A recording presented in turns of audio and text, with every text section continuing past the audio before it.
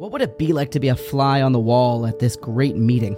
V'yesar Yosef merkavta v'yalikras Yisrael. Yosef is coming up to say shalom, to say hello to his long-lost father. He hasn't seen in so many years. Aviv Goishna v'yera elav, and he sees him v'yipal al tzavarav. And he falls onto his neck, v'yevch, and he cries al tzavarav od. Rashi picks up on it, singular. Only one person's crying here. Only one person is weeping here. What's the other person doing? Who's not crying? Says Rashi. It was only Yosef. Aval Yaakov lo nafal al tzavar Yosef lo nashku. He didn't fall onto him and he didn't kiss him. Why? Interesting.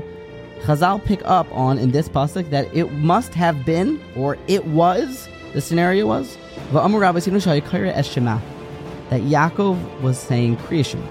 And now Elio Baruch Winkel wants to know, if it's the time to say Kriya Shema, then why is only one of them doing it? If it's Zman Kriya Shema, it's Zman Kriya Shema. If it's not Zman Kriya Shema, then why is Yaakov saying Shema at this moment? Can he find a better time to say it? So there's a couple different mahalchim here, and a lot of them offer tremendous insight. Revolva says, well, now that they've been reunited again, we know that Yaakov's prophecy can happen again. He now has the aspakalaria ha'me'ira. He now can be besimcha. He is besimcha. So prophecy can happen at any moment. And being that he's on the chariot of Hashem, the merkavta, so he has to be ready. And if he loses himself now, all of a sudden prophecy could come and he's distracted, and that's not going to work out well. Reb Chaim Brisker, the great commentator on the Rambam and perhaps the greatest adapter to the way that we learn nowadays, explains that there's a concept of oisik b'mitzvah, pater min ha-mitzvah. And Yaakov was commanded to reduce Shama, to go down to Egypt. And he's involved in that mitzvah. And you're pater when you're doing one mitzvah to do exempt from another mitzvah. So he's been pater this entire time until he sees Yosef. Now he's seeing Yosef. Oh, now he should do the mitzvah because now's the proper time. Yosef's already said it at the earlier time. It's also been further suggested by many that, in fact, this is the greatest Kriya Shema ever said.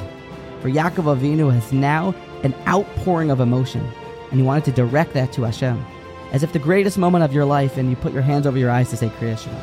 Interesting, the Brisker Rav says, well, all these moments, we have to understand who we're talking about. It was Yaakov Avinu, so he was constantly pointing towards Hashem. We have to understand that.